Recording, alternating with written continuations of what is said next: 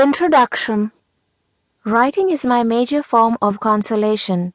It is what I do to keep a sense of balance and sanity in a world that is a mess of contradictions and chaos.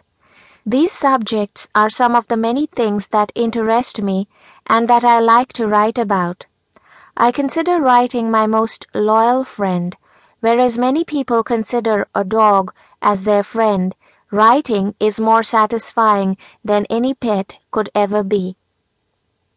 Though I am aware that actress Bo Derek has written about how riding her horse has taught her as much about life in her book Riding Lessons, I think we can learn from anyone, including children, despite our being older and presumably wiser than they are.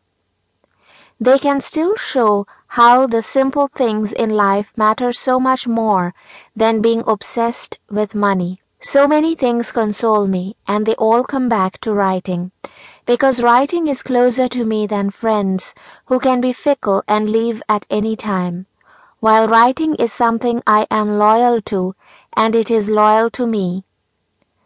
This may strike you as a strange romance, and it is, but it is also one that will last the rest of my life, something few people can promise me. So I write daily, everywhere, no matter where I am or what I am doing.